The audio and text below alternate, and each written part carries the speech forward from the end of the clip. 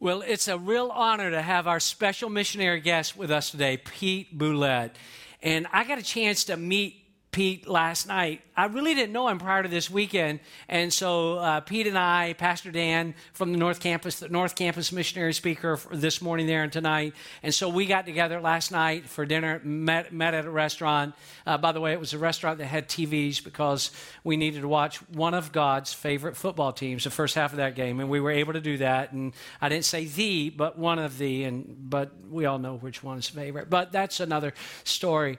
But we just hung out, had a great time. Pete is a fantastic missionary. And some of you are thinking that missionaries are only those who are overseas. And we have missionaries right here at home. Pete would be considered being part really of like home missions because it's in the state, but it's through a wonderful, wonderful thing. Some of you have never heard of Chi Alpha, and he's going to touch on that. But Chi Alpha, my understanding, I'm not involved in leading Chi Alpha, but when sort of an outsider looking in, when I think of Chi Alpha, I think of these great men and women of God that are on these secular universities, and what they're doing is they're being a bright light for Christ in the place where they are.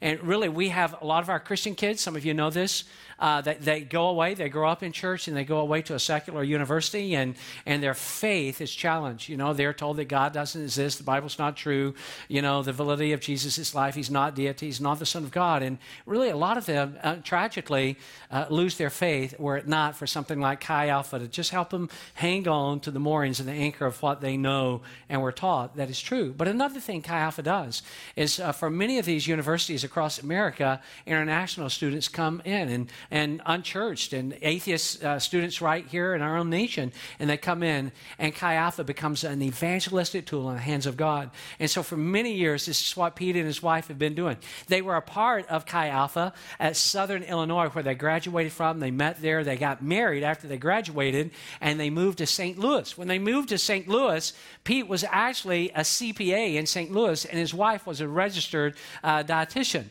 And then after about a year of that, the ministry that they were actually a part of as university students, they felt God calling them to lead a Chi Alpha organization. And so they went away to Georgetown University, and they were there serving for a year, training and being equipped for a year. And then back in 2000, they went to Charlottesville, Virginia, and it was there where they launched the great Chi Alpha ministry at the University of Virginia that has become one of the largest in the nation today. They're great missionaries. I heard the message already. I can't wait to hear it once again. You're going to be so blessed. They have 3 wonderful kids back home. I want you to put your hands together and give a huge welcome to Pete Boulette as he comes to speak. Thank you, Pete. Well, Victory Church, how we doing? We're doing well. Well, it's good to be here. I think you did a great job sharing the vision of Chi Alpha. I was the person who'd grown up in the church and who had just gotten right with the Lord right before I went off to college, and I was discipled, and it changed my life. And then my wife was an agnostic when she went off to college, and alone in her dorm room, she accepted Jesus Christ as her Lord and Savior, and Chi Alpha was so influential in her growth and development. So we went into campus ministry not knowing what could happen, but what had happened in our own lives. And we have seen it happen in hundreds of students' lives since. I tell people when we started Chi Alpha at UVA, she was Chi, I was Alpha. That was it, baby. Like no one even knew what Chi Alpha was at UVA. I was like, what's Chi Alpha? Anyways, no one knew what it was. And now today, over the last 18 years, we've gone from 0 to over 550 students involved in Chi Alpha on a weekly basis. And every 4 years, that's a new 550 students because they all graduate. And we see ourselves as a farm system for the kingdom of God, where people come in, come to know Christ, get discipled, and sent out into their God-given purpose. And for many of them, that leads them to the nations, which we will talk about soon. Well, I grew up playing a lot of sports. I played pretty much every sport my little town had to offer. Played basketball and football, to name a couple. Well, there was a town that we feared to play. I know you shouldn't fear a town, when you're on a team, but there was a town that we feared to play. It was the town of Mount Vernon, Illinois, the Mount Vernon Rams. And it was our freshman year of football, fall season, and we had to go to Mount Vernon's home turf and play them on their own field. Now, I am convinced that in Mount Vernon, babies are born with little helmets and chin straps, and that they start hitting the blocking sleds in preschool. That's the perfunctory PE, hit the blocking sleds. These dudes were mean, okay? And when we got there, we were like, oh boy, here we are, right? Got off our yellow bus and walking around. Anyways, second quarter, we're already down by several touchdowns. The stretcher has already been out on the field a couple times at a line with a broken foot. And now our quarterback is on the field and he is not getting up. And we're like, I'm standing on the sidelines like, Josh, you got to get up, bro. You've got to get up. He's not getting up. Okay, so here's the problem. Our backup quarterback was 5'2", 99 pounds. And it was me. So I'm like, dude, you got to get up, He doesn't get up. So they're like, get in there, Bulette. So I run out on the field like I know what I'm doing. I do not know what I'm doing. I remember it was third down. I call a pass play, safety blitz. I get sacked for a 5-yard loss. Next possession, I don't remember. I'm still going to counseling trying to remember that. But no, anyways, I don't have a clue what happened. They call a timeout. Our coaches call a timeout. And I have to... All right, so I'm standing there. Our coaches go to the middle of the field, and they have a conference with the referees. We're like, what's going on? 3 minutes later, they come back, and they say, boys, get on the bus. We just forfeited the rest of the game. Have you ever heard of such a thing? I've never heard of such a thing other than this one time. We forfeited in the middle of the second quarter. I guess they didn't really want me to be quarterback any longer. Yeah, that's the way that ended. Try going to school the next day. How'd the game go? Well, we forfeited in the middle of the game. That doesn't go over well. Anyways, it was basketball season, and guess where we had to go? We had to go to Mount Vernon and play them on their home court.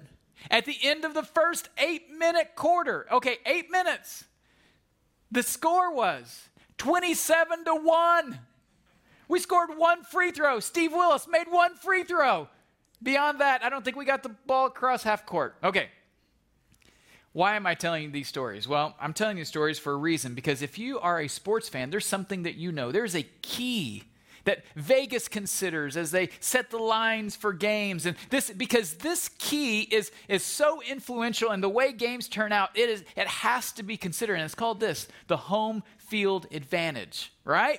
Which team has the home field advantage? They're most likely to win, because there's something about playing in your own, around your own fans and being in your own locker room and having your own field or your own court that changes the outcome of the game many times.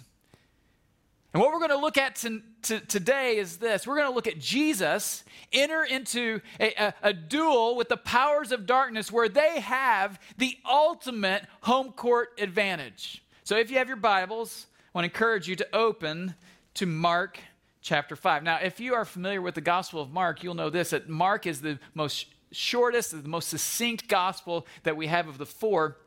And it's kind of this quick-hitting gospel. Things move really, really fast. And then when you come to this story, it's like it goes into a slow groove.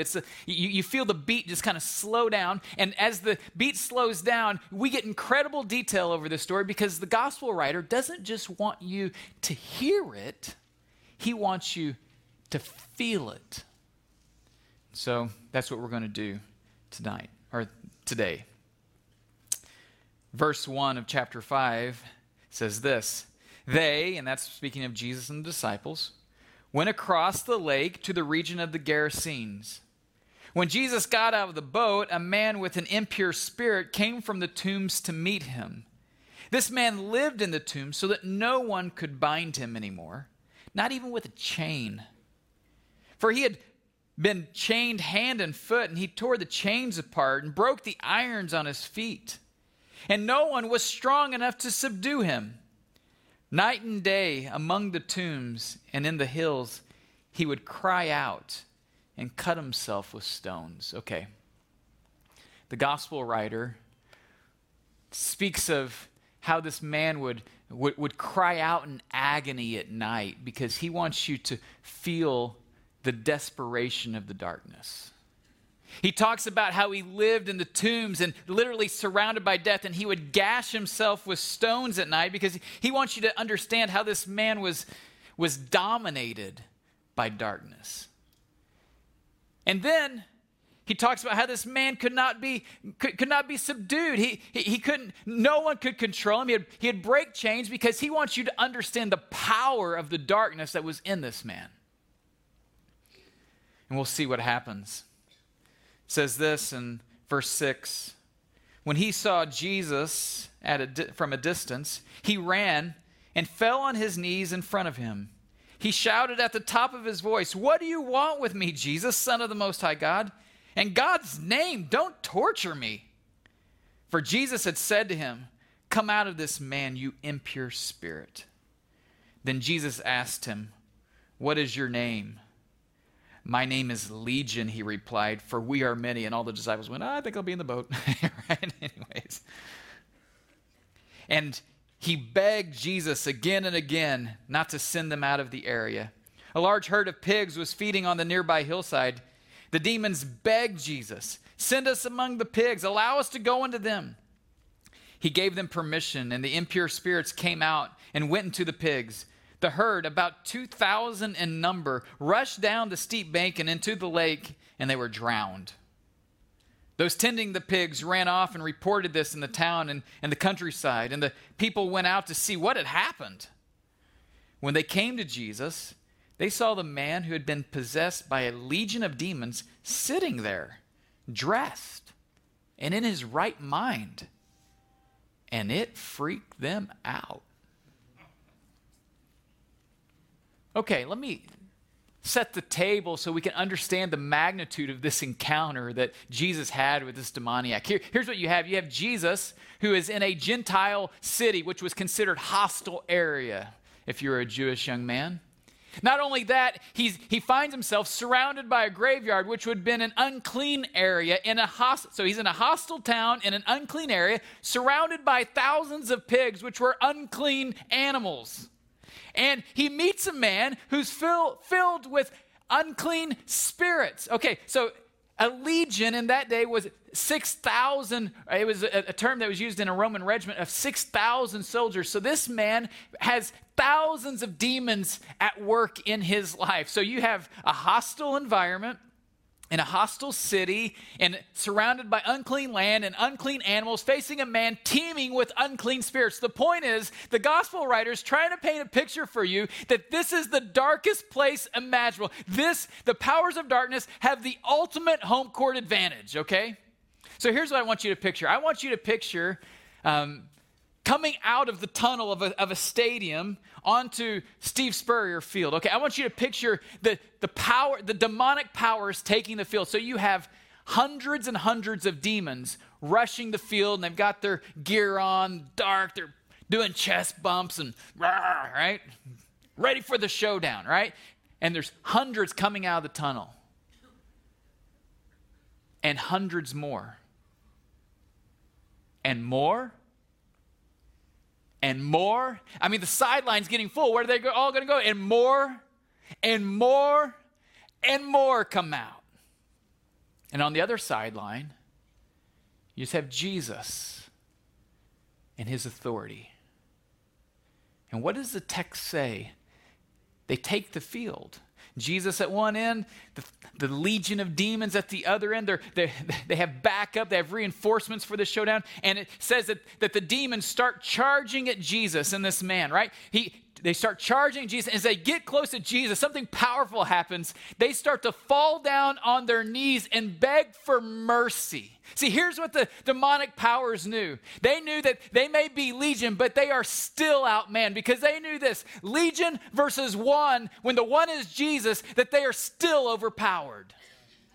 And here's the fundamental truth that we learn in this text, and it is this: that there is no place too dark for Jesus to be victorious. There's no place in your life too dark for Jesus to be victorious. There's no place in our country too dark. There's no place in this city too dark. And there is no country in the world too dark for Jesus to be victorious. And this scene reminds us that even when the enemy has the ultimate home court advantage in the darkest place imaginable, Jesus is stronger. And I started thinking about how this has been true at the secular university. A lot of people see the secular universities as a place that are bastions of terrible things. And there is some of that goes on. But let me tell you, there's another story happening on the universities in America, and that is Jesus is being victorious. I could tell you hundreds of stories of people who we've seen come to Christ and baptized in water, and their life be changed.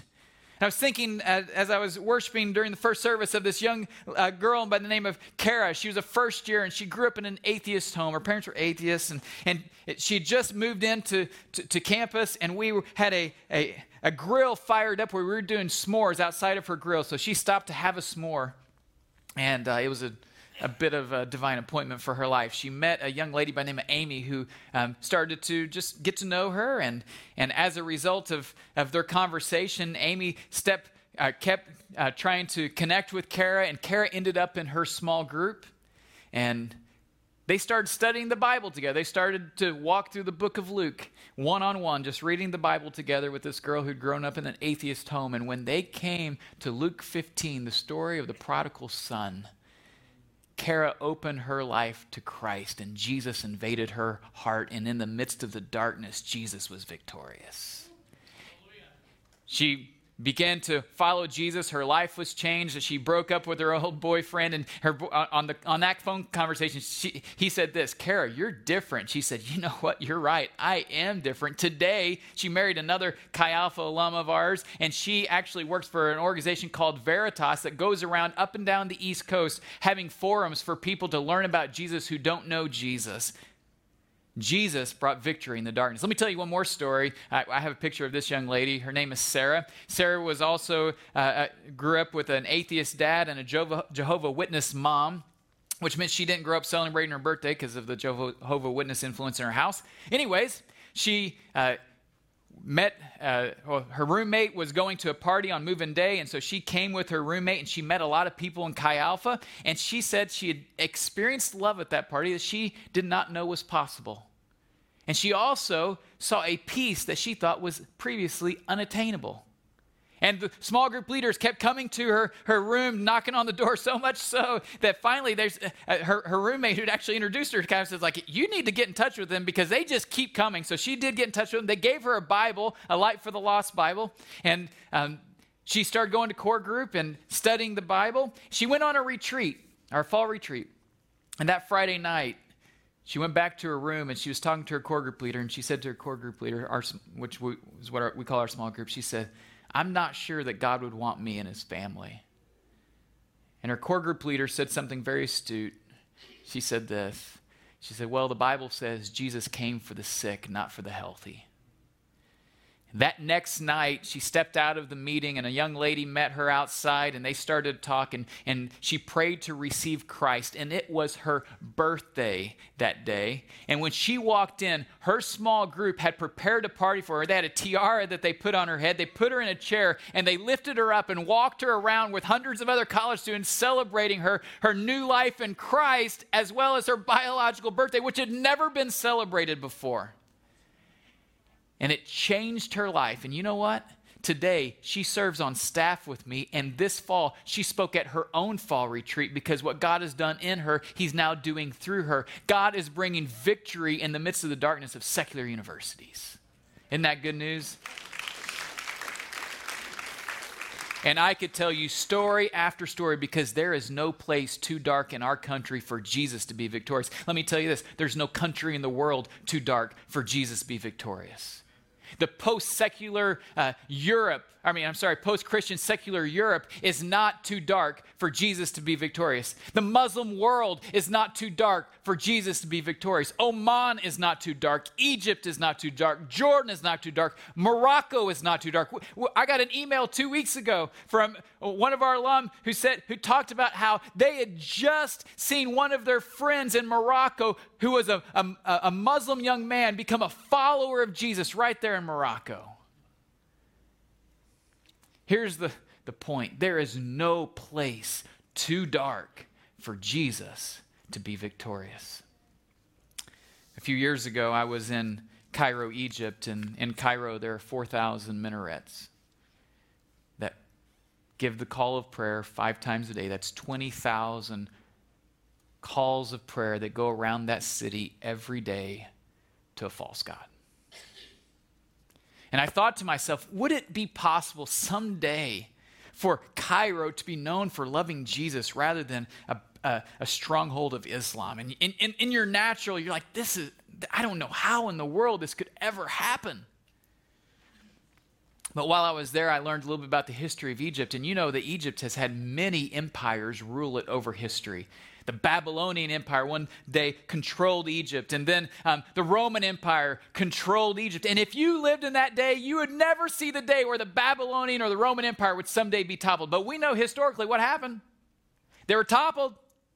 So here's what we know. We know that historically it's possible. We know biblically that there's no place too dark for Jesus to be victorious. So it's possible. And it may take decades, it may take centuries, but we know that it is not too dark for Jesus to be victorious. I have a question for you. Do you believe it? Do you have a high and glorious view of Jesus the Christ, the Son of the living God? Because this is the apostolic hope that causes people to leave family and friends and comfort and move into the darkest places in the world. This is what causes them to pray big prayers of faith. What causes people to give generously to the mission. What causes people to serve sacrificially. It's this apostolic hope that there's no place too dark for Jesus to be victorious. Well, let's keep on. Verse 16 says this: those who had seen it told the people what had happened to this demon-possessed man. And I love this. And they told about the pigs as well.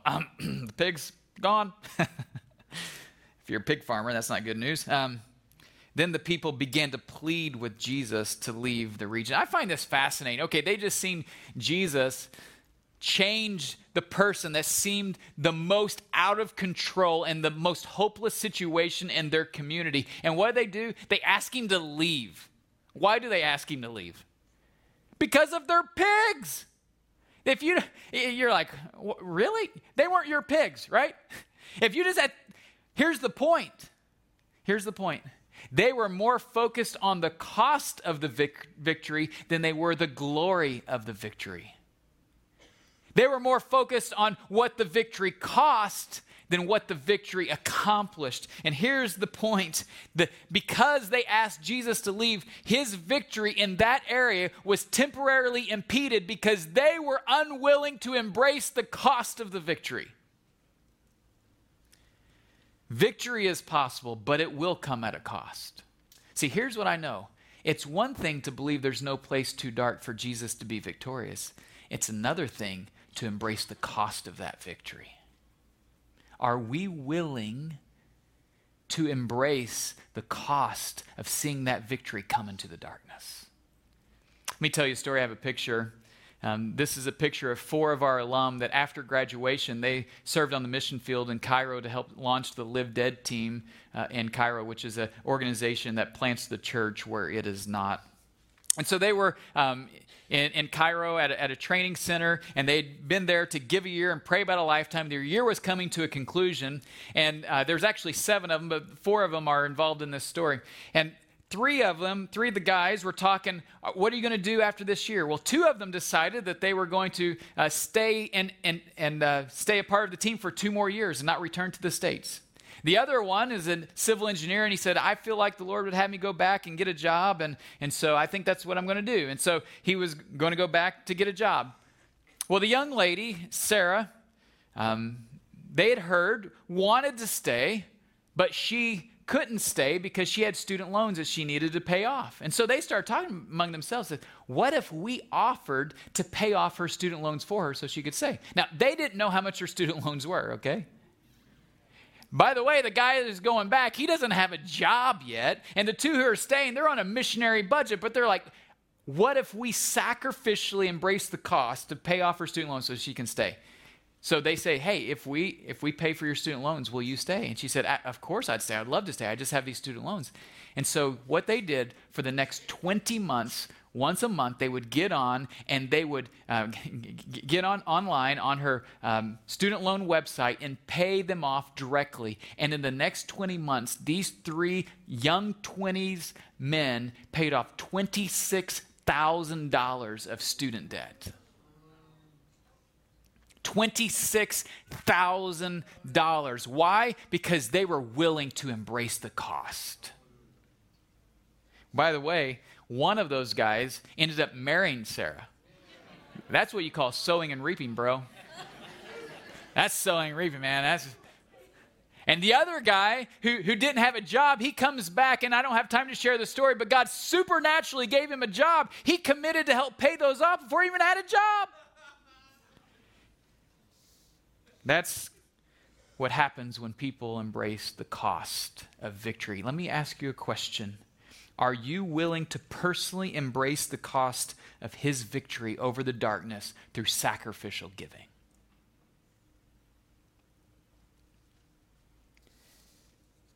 Well, let's complete this story. There's a few more verses. It says this. As Jesus was getting into the boat, because he's been asked to leave the area, the man who had been demon-possessed begged to go with him. Jesus didn't let him go. He said, "Go home to your own people and tell them how much the Lord has done for you and how he has had mercy on you."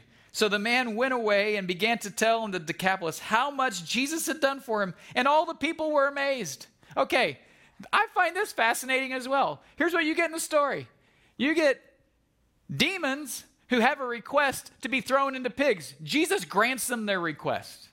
Then you have these people who are upset because their pigs are gone, and they ask Jesus to leave, and Jesus grants them their request. Now you have a guy who is formerly demon-possessed, who's sitting there in his right mind, who loves Jesus, says, "Jesus, can I go with you?" And Jesus says, "No." And you're like, wait a second, excuse me? Why won't Jesus let him go? Here's the reason why. Because Jesus has plans and purposes for this guy, and he wants to send him right back into the darkness to keep furthering his victory in darkness. And here's what you learn from this passage. You guys ready for this? Here's what you learn, is that Jesus loves to send people into the darkness. He loves to send people into the darkness. Here's a man whose future had been ruined, and Jesus restores it. And what does he do? He says, "I have plans and purposes for you, so I want you to head back into the darkness and tell people about me." Well, this guy does it, and boy, does he ever do it. When the next time that Jesus comes to the area, Jesus has to feed 4,000 people. The crowd is so big. That dude had been working overtime. What's the point here? The point is this. It is a picture of the ripple effects of what can happen when one person has an apostolic hope and says, "Yes, I will go into the darkness," and then embraces the cost and says, "Jesus, use me." Jesus loves to send people into the darkness. On a secular campus where people are training to be world-class scientists and people are training to be doctors and attorneys and school teachers and business people. And we have alum who work for Facebook and Amazon, you name it, where people are training for all these things. What we're seeing is that Jesus loves to send people into the darkness.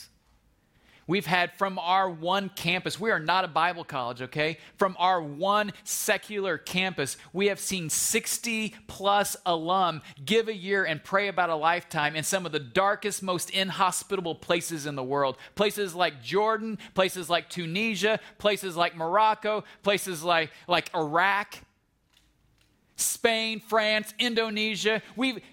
Why? Because Jesus loves to send people into the darkness. Not only that, we've had over 40 who've done the internship with us and given a year and prayed about a lifetime for campus ministry so they can be a part of the farm system of sending more people. We've had over 100 alum who have given a year or more, and many of them a lifetime. Because Jesus loves to send people into the darkness. In a church this size, and with God's heart for the nations, I have to believe that there are people who are here today that Jesus is calling to walk into the darkness with him. so they can be a part of seeing victory in places that seem really dark. Let me ask you a question. Are you willing to say yes if he were to ask you to do that? Are you willing? Because here's what I know. The question of God's will is irrelevant until there's a willingness to say yes.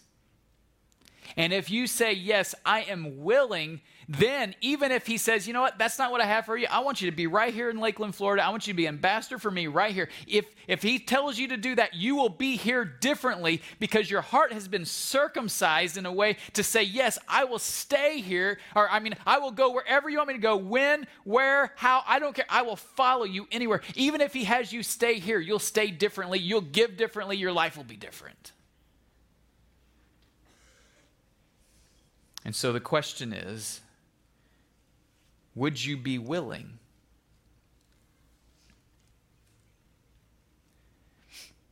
I'm going to close with an image, and then I'm going to ask a few questions. There was a missionary pioneer who came up with a picture of missions that has always stuck with me. He said that missions is like descending into the darkness to rescue people out of the darkness for the glory of God and the nations.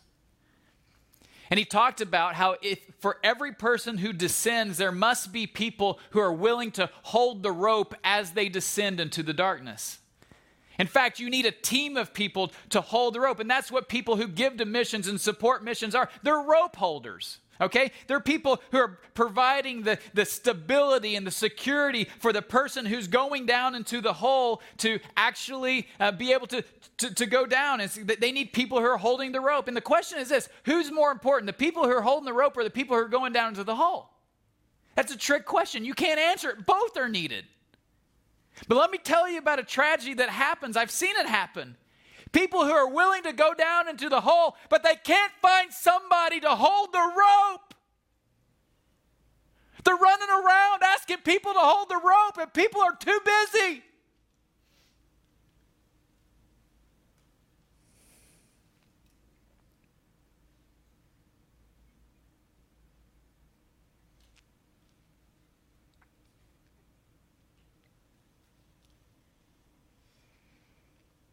Hands are too full of bags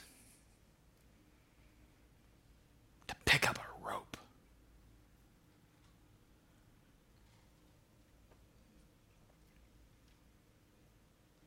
I've watched alum who come from non-Christian backgrounds get radical for Jesus and want to go to the mission field, and they can't find people to hold the rope.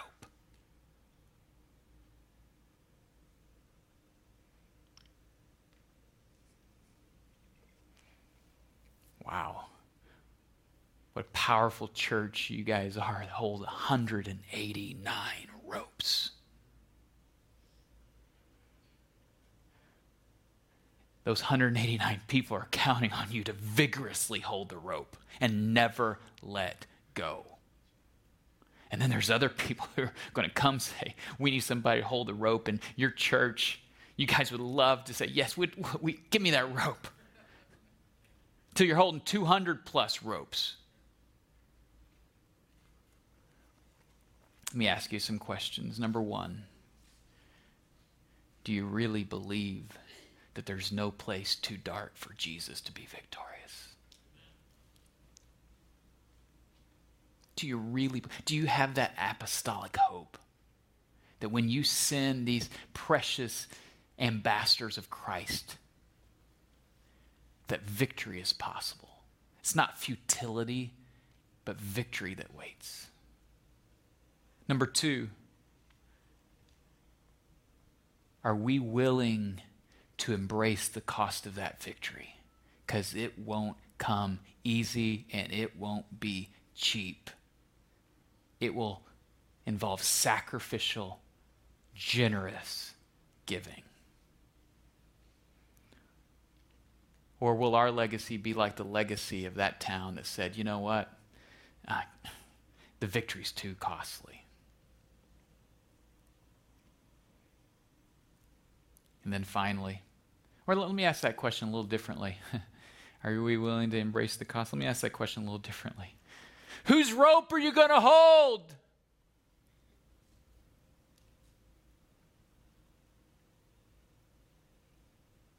Will you put down the bags and get a rope?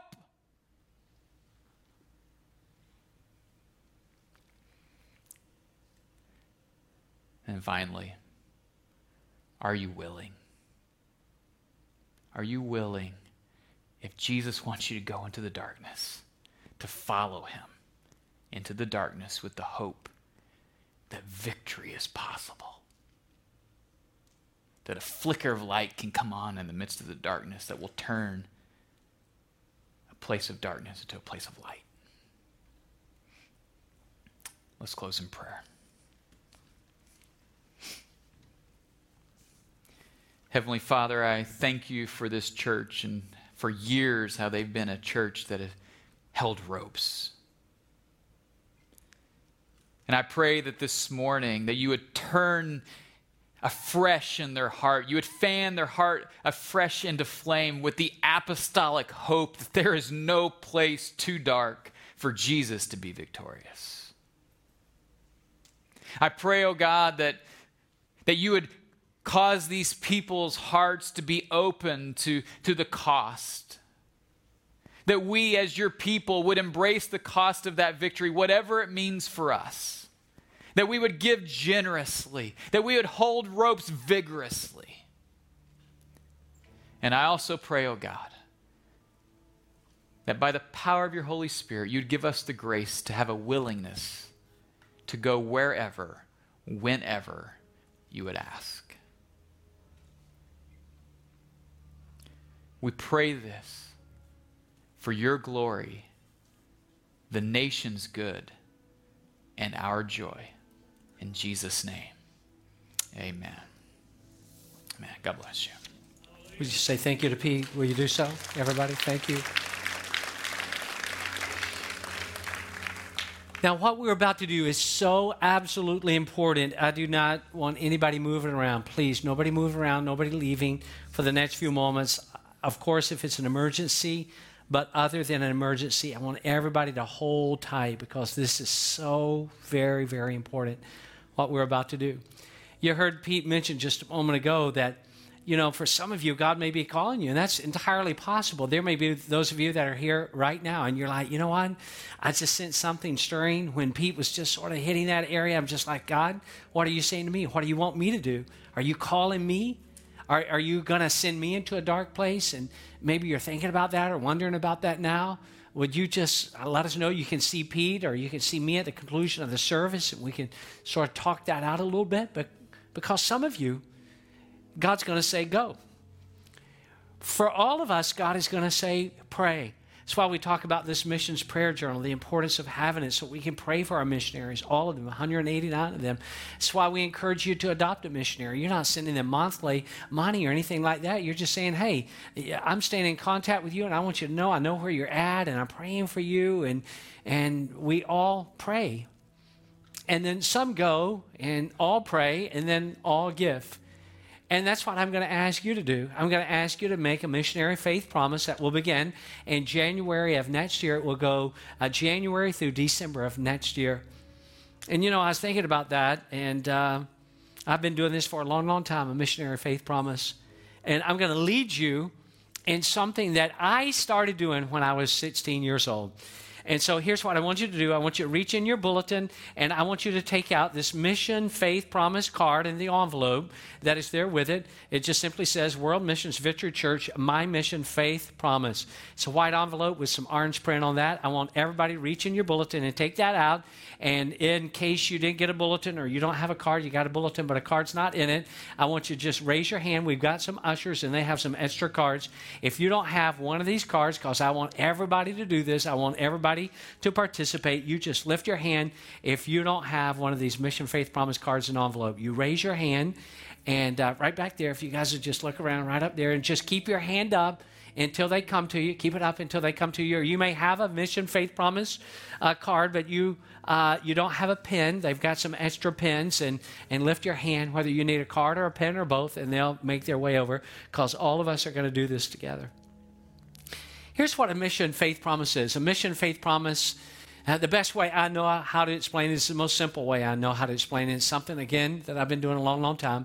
A mission faith promise says, here's what I'm going to do. As God enables me, I'm going to give a certain amount of money every single month toward the mission program, of the church. And I did this when I was a 16-year-old kid. I've done it ever since. By God's grace, and I don't say this, except to challenge you, in 2019, I will give more in 2019 to missions than I've ever given in any previous year. And for those of you that have made a missions faith promise in the past, I'm going to ask you to join me in doing that, to say, you know what? I'm going to trust God for more this year. And here's the cool thing about a mission faith promise. If God doesn't provide it, you don't have to give it. You're off the hook. But what you're simply saying is, I want the faith to believe. I want the faith to believe, and I know that I need to support. I love Pete's analogy. I need to hold the rope for those who have descended into darkness. If I'm not going, the least I can do is hold the rope to pray for them and financially support them every single month. And so that mission faith promise just says, you know what? I've got to have faith to believe that God's going to provide it if I'm willing to give it. And then, you know what it is? It's more than just like...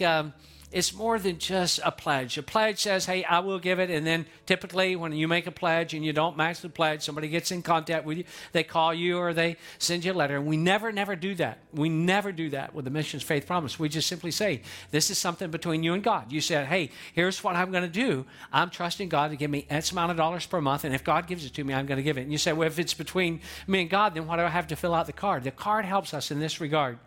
We support 189 different missionaries every single month, but there's so many more that we want to support. And so when you step out in faith as an individual or as a family, you know what we're going to do? We're going to also step out in faith as a church, and we're going to say, you know what?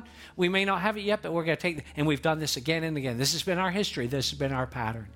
And so for those of you that have made, and we're all going to do this together, I hope you've got your pen ready. I hope you've got your card ready. I'm going to lead you while I complete my card. You're going to complete yours. And here's what I'm asking you to do. When you complete your faith promise, if you're like me, you've been doing this for a long, long time, trust God for an amount that will exceed any amount that you've given in any previous year.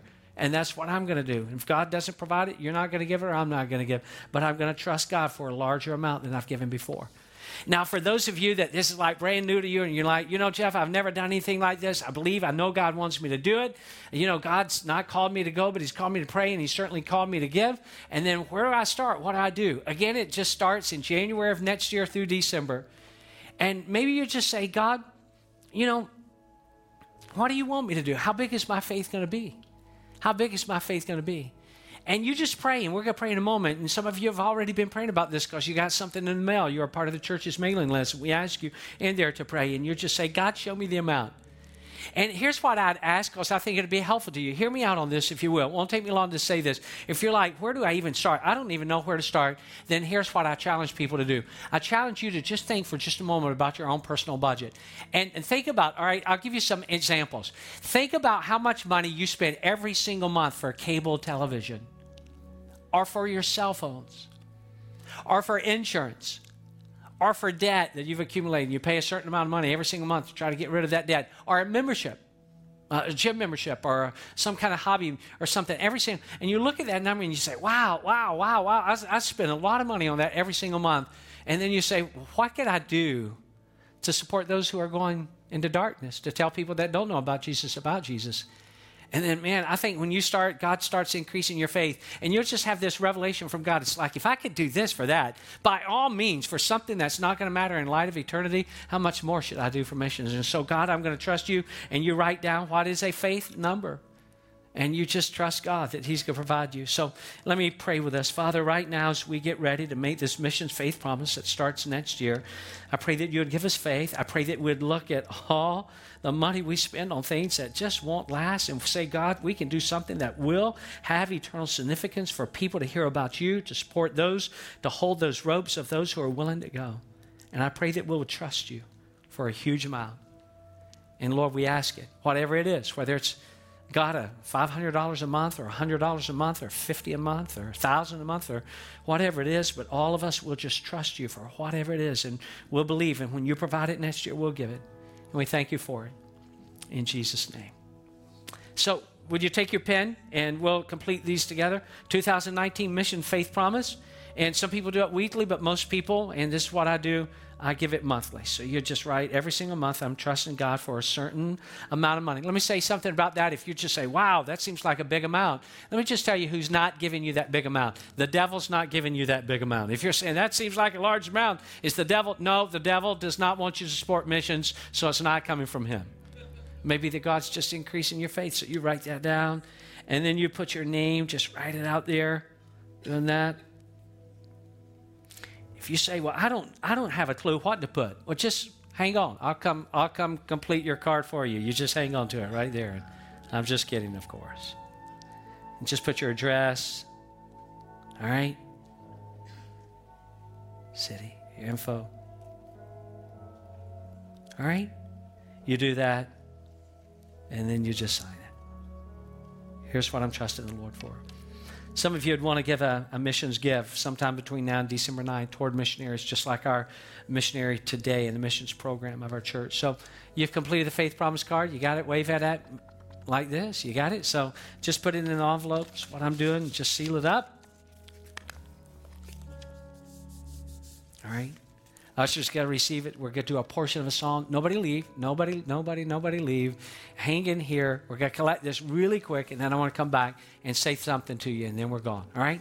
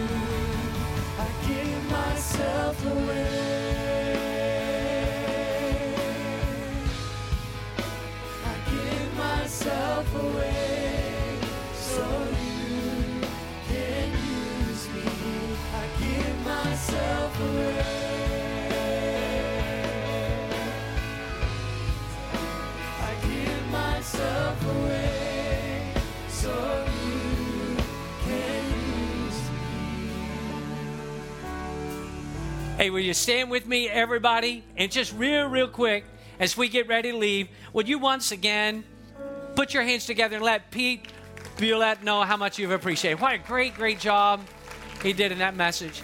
Secondly, I want to say to you, thank you for your missions faith promise. Thank you for trusting God. I told you I've been doing this since I was 16 years old. You know what I found? Every single year, God has always come through. And then lastly, I want to encourage you not only to be here next week. I'm going to share a passage. As far as I can remember, I've never shared this passage in a talk before, and it has a real serious evangelistic component to it. The reason I mention that, there are people that you have in your family and friends that you have, people that you work with, that they don't know Jesus yet. And I'm going to give them something to really think about next week if you'll get them here. And that message is going to encourage you, and it's going to get their wheels going. So I hope you'll bring them here. I love you, everybody. Have an awesome week. See you right back here next Sunday.